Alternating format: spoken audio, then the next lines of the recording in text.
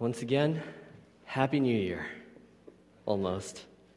So I suppose every once in a while I'm supposed to bring a multicultural element to our church. So Koreans, we say, 새해 복 많이 받으세요.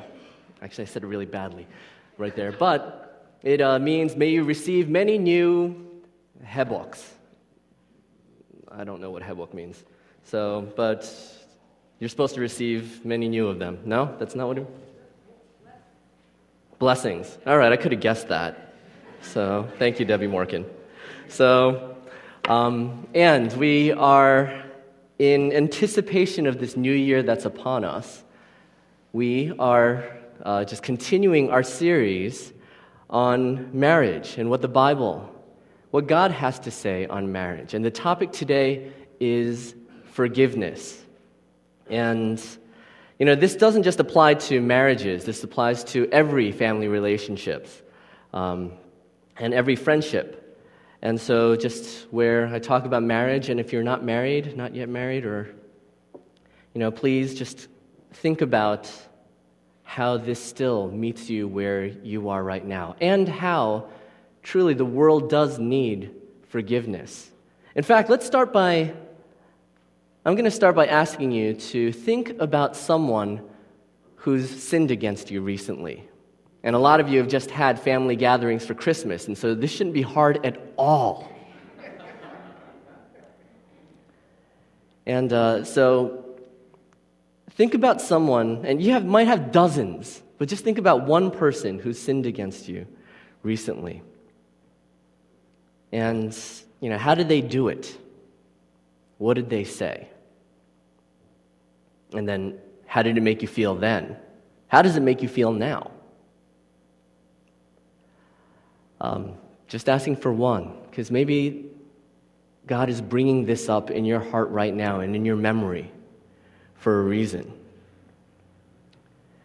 And our passage today comes to us from the Gospel, according to Matthew, chapter 18, verses 21 through 35. Matthew chapter 18, verses 21 through 35. You'll find it in the insert in your bulletin. Then Peter came to Jesus and asked, "Lord, how many times shall I forgive my brother when he sins against me? Up to 7 times?"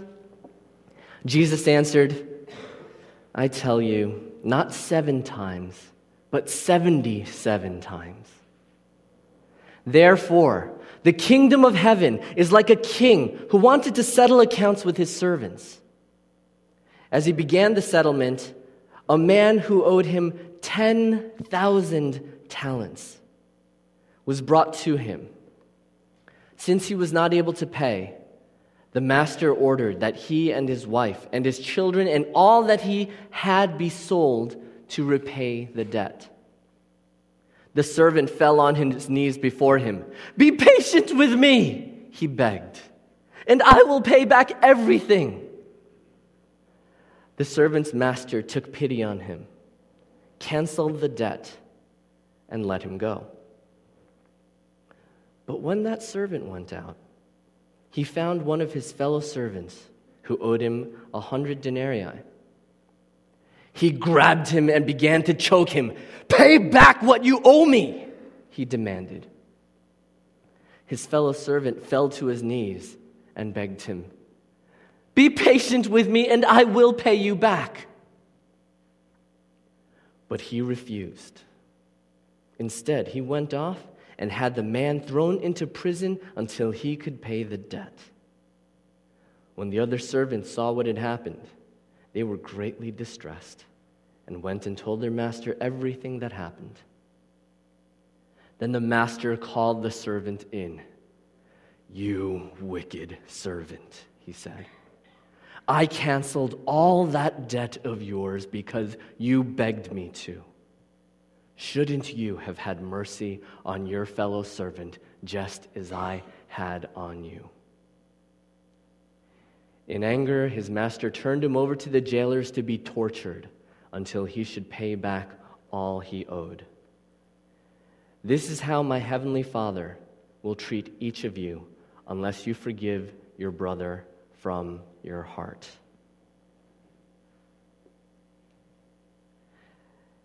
And so it's clear to all of us that the Bible, that Jesus Christ speaks of the importance, the necessity of forgiveness in all of life. And we will apply that today, also in marriage. Let's call on the Lord for help right now. Father in heaven, Lord, right here in this parable of Jesus, we see how seriously you take forgiveness. And you call us to forgive, even as you forgive us. And so, Lord, open our hearts and open our minds to your word this morning, that we might see, that we might hear, that we might be changed and live out this forgiveness that we have in Jesus Christ, and give that same forgiveness to others. In Jesus' name we pray. Amen. Peter asks, how many times do I have to forgive? And he thought he was being big by saying 7. And if you're married, you've asked that same question. How many times do I have to forgive? But we've talked about, as we started this series, the purpose of marriage. And the purpose of marriage is to make your spouse more and more like Jesus Christ. That is why God has given us marriage. It is the most effective relationship through which that will happen. Friendships are good and important. Brothers and sisters, parents and children. But marriage. You see, kids grow up and they can get out of the house. Friends can stop being friends. But marriage works the best because it's like this steel cage put over the wrestling ring. All right? And you're trapped. And you got to work it out. And you have to work it out because what's the alternative? Why do you need to forgive? Because there is sin. And what does sin do? Sin breaks relationships. In fact, in the Garden of Eden, we see how sin broke that most important and first relationship, that between us and God.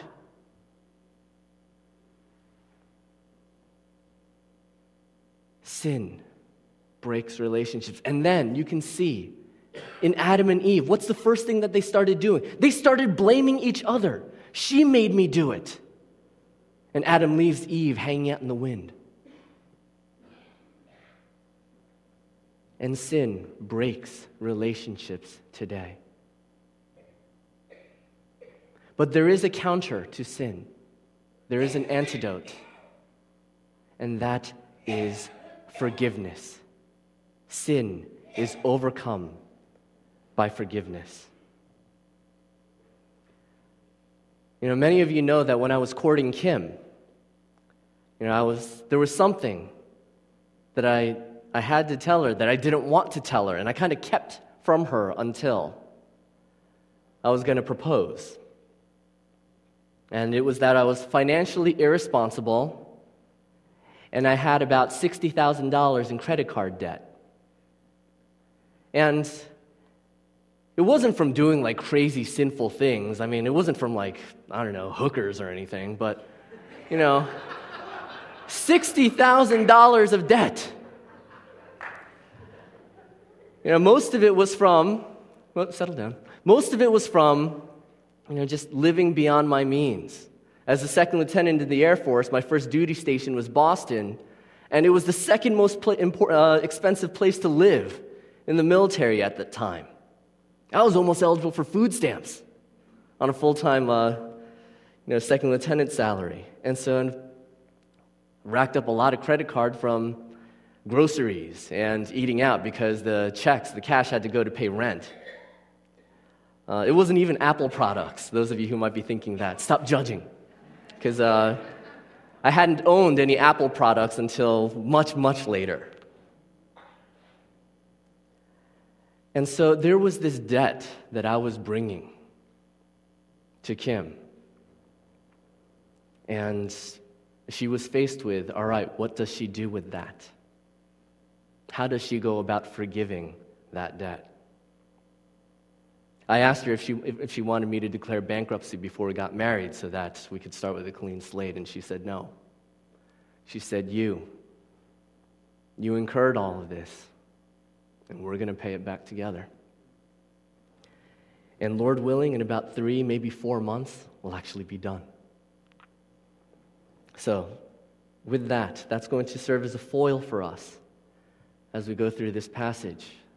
And the 3 points today in this message are forgiveness, what it isn't, what it is and why we need it, and lastly, some pointers on how we do it. First, what it isn't. Forgiveness, even in the church, gets a bad rap because we come at it like it's an easy thing. Pastors and counselors who aren't being considerate and thoughtful abuse this and say, you just have to forgive to the person who's been sinned against. You've got to let it go. In fact, when you see how much your debt has been forgiven by God, can't you forgive? You see, that may be absolutely true. Just like in that botched evangelism attempt that I showed you in the announcements.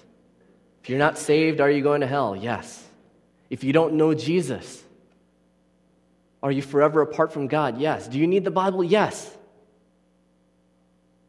But don't we know that there's just so much more to that story?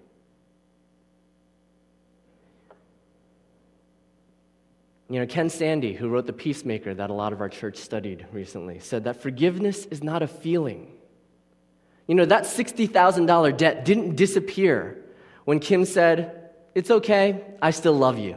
It's all good. I don't feel bad about it. What good would that be? It's like getting Novocaine for cancer. It's not forgetting. I wasn't forgiven by Kim saying, don't worry, I'm just not going to think about it. You take care of it, and we'll still be able to move on.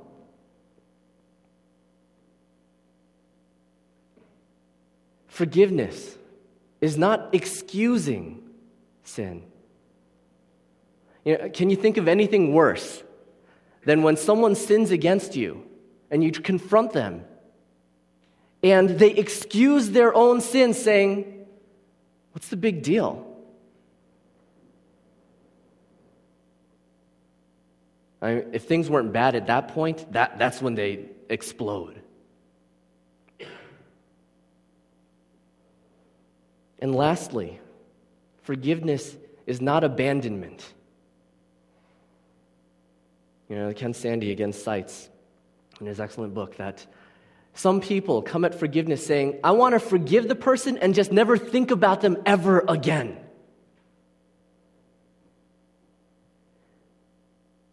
All right, let's take that to its logical conclusion. What would happen if God forgave you in exactly the same way you're forgiving this other person? What if God said, you know what? I sent my son Jesus for you, and I forgive you. I just never want to think about you ever again. How's that work? And you see that can't possibly be the definition of biblical forgiveness. It is not any of those things.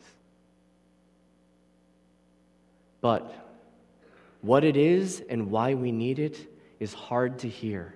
It's hard to hear because forgiveness is hard. Forgiveness is calling sin, sin. Lewis Smedes, John quoted him a few weeks ago. Lewis Smedes, who wrote The Art of Forgiveness, said, when we forgive evil, we do not excuse it. We do not tolerate it. We do not smother it. We look evil full in the face and call it what it is. Let its horror shock and stun and enrage us, and only then do we forgive it. See, there is no forgiveness of sins that is generic and amorphous. It's not like broad-range antibiotics because you don't know what's wrong with you. Jesus Christ died on the cross for our specific sins. He knew what he was dying for. And can you fathom then the immensity of what he endured? The catalog of every human sin in all human history. From Adam and Eve until Jesus Christ comes.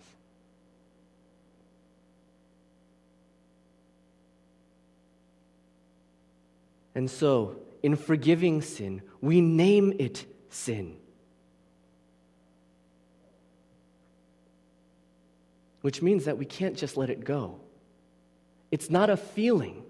It is an actual canceling of debt. Because that's what happens. When someone sins against you, they owe a debt to you. They should not have done that wrong. Even from the time that we are kids, we recognize this with the entire, it's not fair. We know. We recognize wrong. And when someone has wronged you and sinned against you, then they are a debtor to you. And so then forgiveness is taking that wrong that you legitimately can hold. It's not made up. And canceling it. Again, Smead says that forgiveness is the process by which you surrender your right to get even. And so if you've ever thought the words, oh, I'll forgive, but I'm not going to forget. All you're doing is amortizing that sin.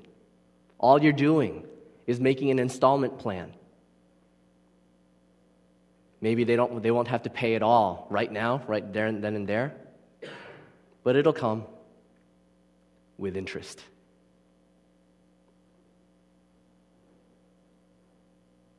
Here in this passage, Jesus Christ calls this the kingdom of heaven. The kingdom of heaven is like this king who canceled this servant's debt of 10,000 talents. I looked it up. That's about $2.25 billion today. More than can ever be paid back in 50 lifetimes. The king who was owed that said that he surrenders his right to just compensation. Which means then that forgiveness, it's not easy because it is costly. You are giving up something. You are giving up your right to get even, to get them back. That's what forgiveness is.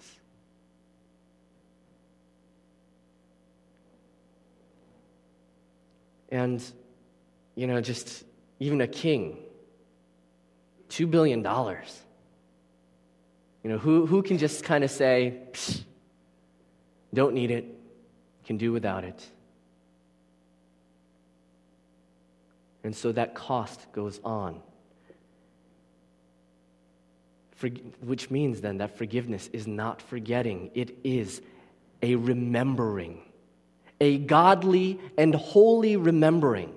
Again, Smead says, forgiving doesn't erase the bitter past. A healed memory is not a deleted memory. Instead, forgiving what we cannot forget creates a new way to remember. We change the memory of our past into a hope for our future. And the best way that I can explain this is when Jesus appeared in his resurrection to doubting Thomas. All the other apostles were gathered together in one place. Jesus appeared to them, and Thomas wasn't there. Who knows where he was, why he wasn't grieving with the others. And so now he says, I'm not going to believe it until I see it. And Jesus graciously appears to Thomas And what does he tell him? Thomas, put your fingers into my hands and into my side and believe.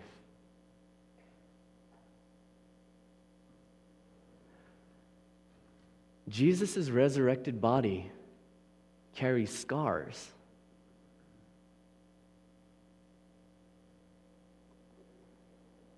The scars still remain. Though God will not hold our sins against us, the scars still remain.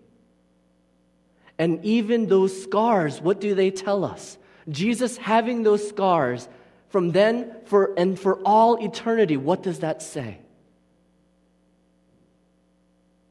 We are forgiven. And the one sinned against becomes the monument that forever declares our forgiveness in Him. And so far from forgetting, our forgiveness is a divine remembering that says, though you have wronged me, I will not hold this against you.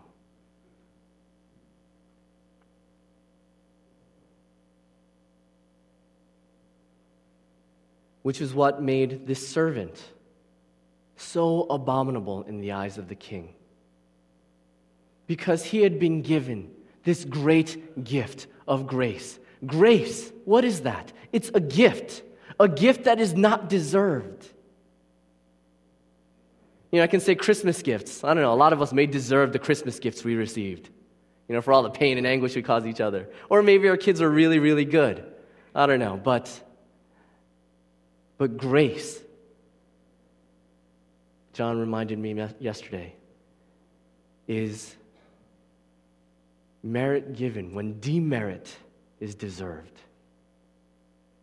And this servant was given 10,000 talents worth of that grace.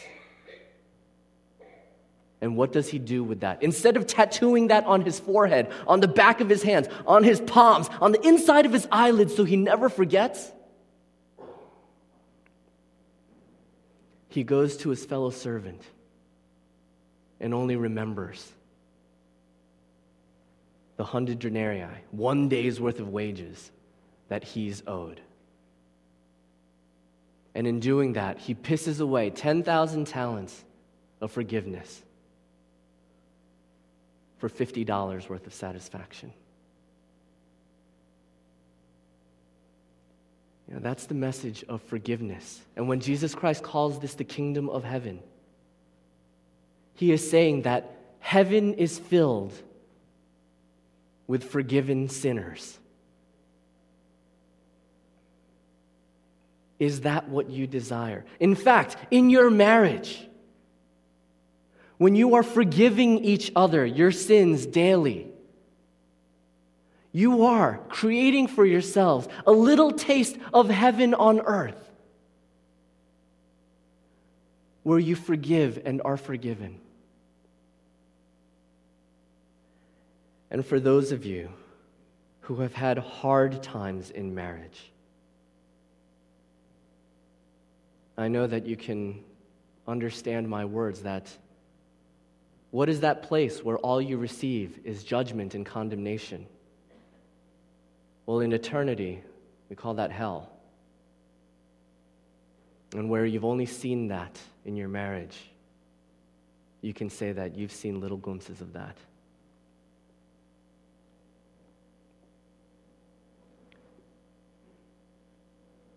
Forgiveness is this gift.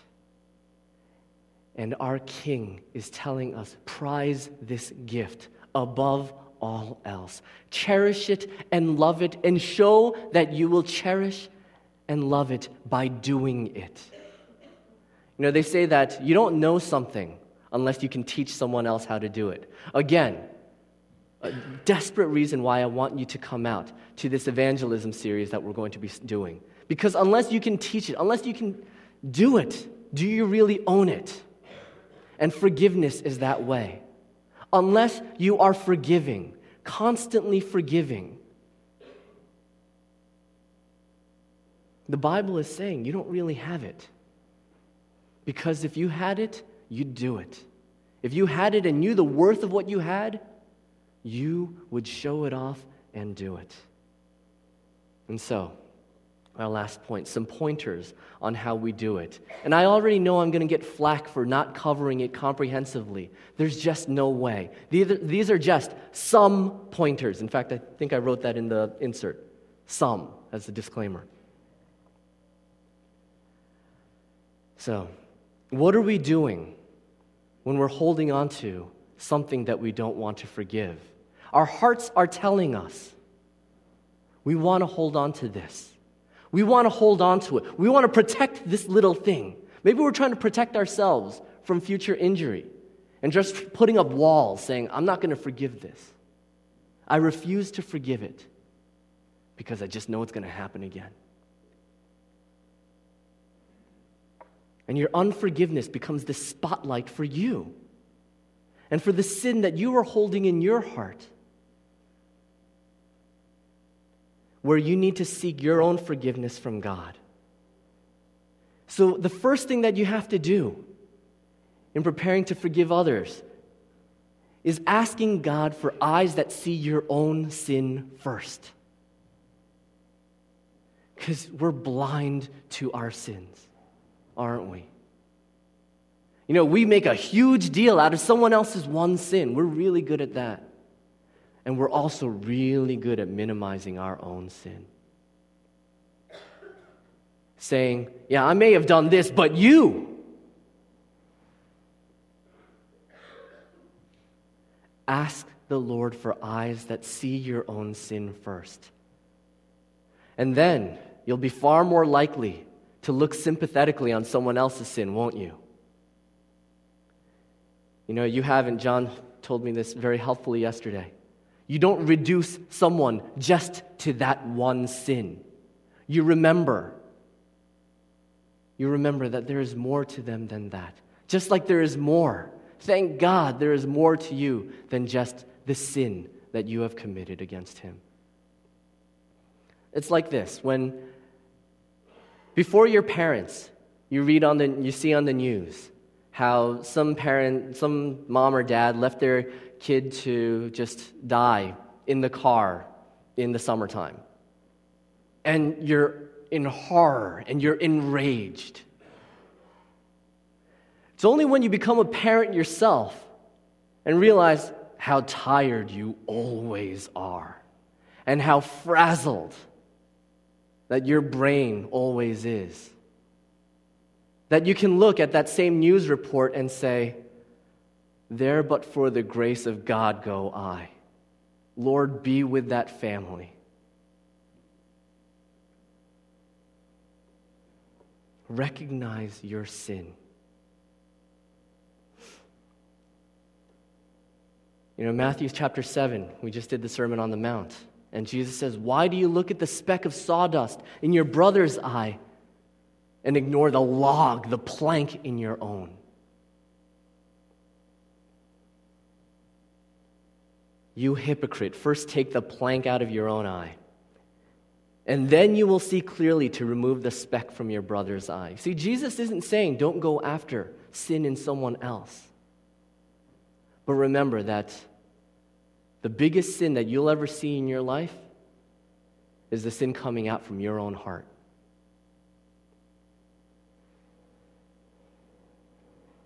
And as you proceed, ask, how do I help this person become more like Jesus?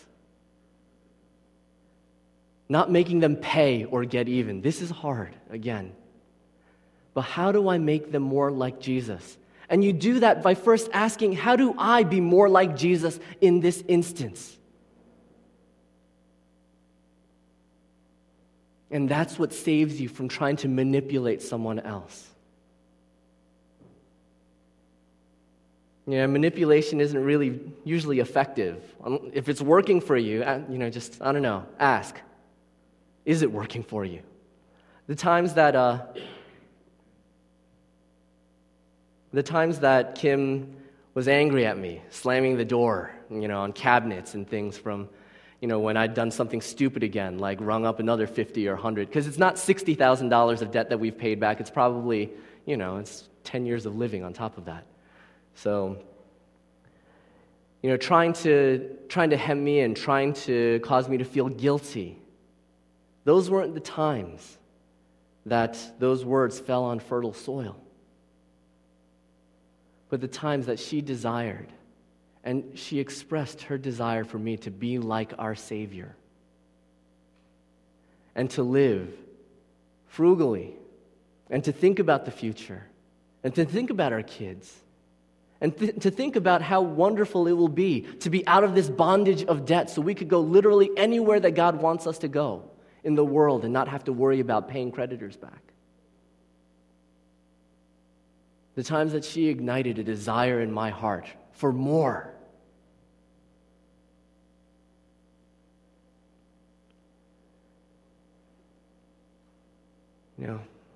Don't make it easy for someone to sin against you. Forgiveness, again, gets a bad rap because it makes us look like wallflowers or doormats that people just get to step on you. It's not the case. Jesus Christ does not continue to be on that cross, does he? Paying for our sins and suffering. He is living out his victory at the right hand of the Father. He is victorious over death. He is not ashamed and naked. He is risen. And he forgives. And what does that look like for us? Those of you, who, may have been abused or maybe are experiencing abuse in any manner of relationship. I pray that our church is a place of comfort and refuge for you. I know it has been for people, and I pray that it will always continue to be as we seek to shelter and to protect the weak and the injured.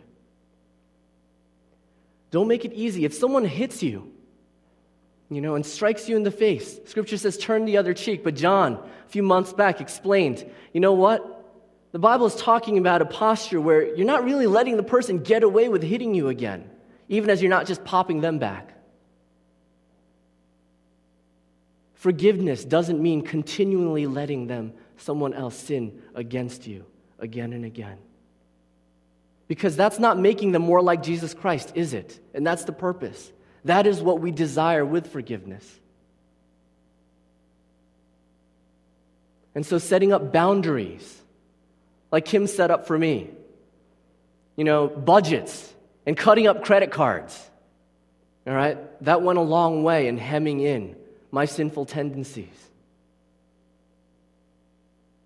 And was it out of trying to make me a legalist? No. But was it understanding that there are some things that are going to help? Yes. And so even for a time, leaving someone so that they can no longer harm you. This is grace.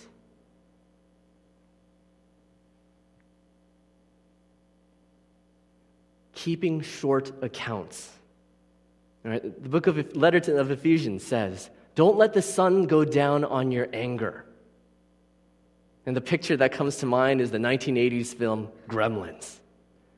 Because these little gremlins that look all cute in the daytime, when you feed them at night, that's when they turn into monsters. Letting the sun set on your anger is another way of saying keeping lists. You know what lists are for? Lists are for lawsuits, where you're setting up every wrong ever done against you. It's preparing for a fight. And that's not like preparing for the cold like I did today wearing long johns under the suit. I don't really need it right now, and so all I'm doing is sweating, but no harm, no foul, whatever. All right, lists, keeping grudges, that's preparing for a fight. That's approaching someone, putting on the brass knuckles, holding the tire iron, all right, and with a biker chain, around your waist. If you approach someone that way, chances are you're going to get into a fight. Scripture calls us to do something else. To settle our accounts every day. To not have that held against someone else. To say, this is forgiven. It is done, and I hold it against you no more. I bear the cost. I know the cost that I bear, and I forgive you this day, and then tomorrow, that day, and again and again.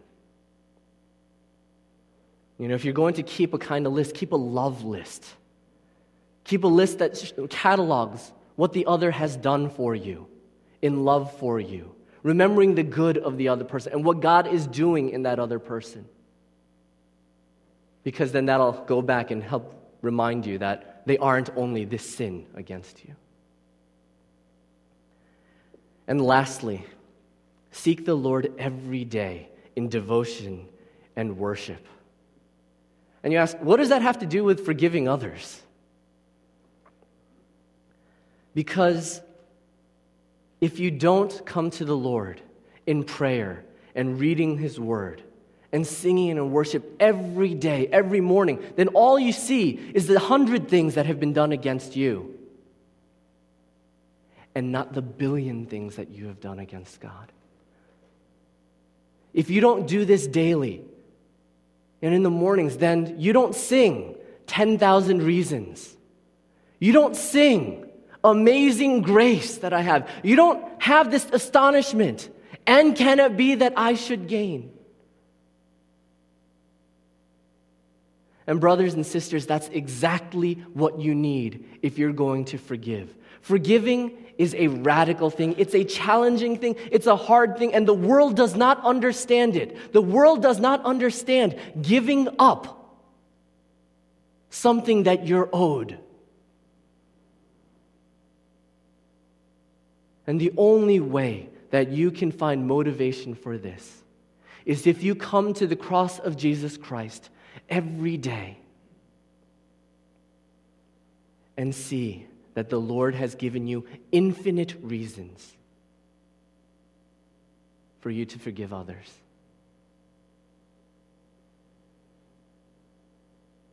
Kim took on all of my debt when we got married. And she can tell you all these things that I've just said.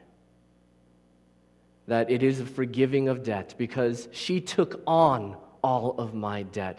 It wasn't just mine anymore, it was ours. And that wasn't just an event, a one-time deal. Okay, now we're happy. It was that daily process. Every month, because who are we going to let pay the bills? The guy with the $60,000 of debt or the one who had no debt at all? Every month. Well, we had so many. So really, it was every day that she wrote the checks or online paid the bills. With tears, she was paying the cost of forgiveness.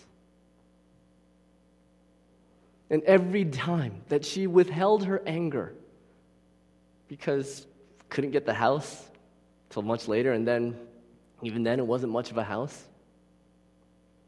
And we're here in Long Island in a 2-bedroom apartment, and we've got 2 kids, one of which would really do well with being locked in his own room. And she forgives. And she has made of me someone who also hates my debt.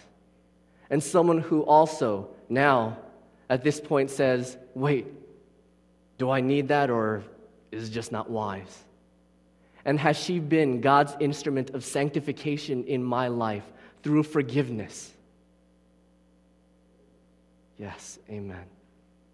And because I see my forgiveness, I have reasons to forgive. And we all have this in Jesus Christ.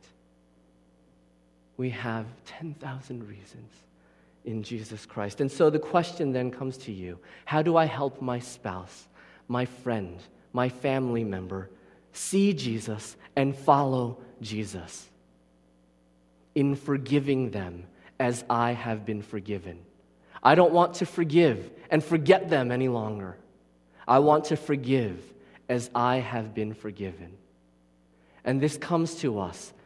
You know, our last song is From the Inside Out. This change comes from the inside out. We need the light of the gospel, the glory of Christ to come and invade our darkness that would desire to hold our little debts. And to say, Lord, change me, that I see and hold on to the unquenchable light of Jesus Christ, by which I am saved and forgiven, that I may forgive others. Let's pray. Father in heaven, it's a beautiful thing to realize that every time that we forgive each other, we are displaying a little glimpse of heaven. Because we are displaying what Jesus Christ has done for us. And we know that we are too little for this task. We cannot do it. We will not do it unless we remember that our sins are forgiven, our debt is canceled, and we have been set free. And Lord, let us not be like the servant in the parable who holds on to this little debt and forgets the great forgiveness. Because we know that there is no forgiveness from not turning to Jesus Christ. But Lord, let us rejoice and delight right now and every day, every morning, every opportunity when someone sins against us. That though there may be scars, we remember the one who bears our scars in heaven and was not unashamed to call us his own. In Jesus' name we pray. Amen. Please rise.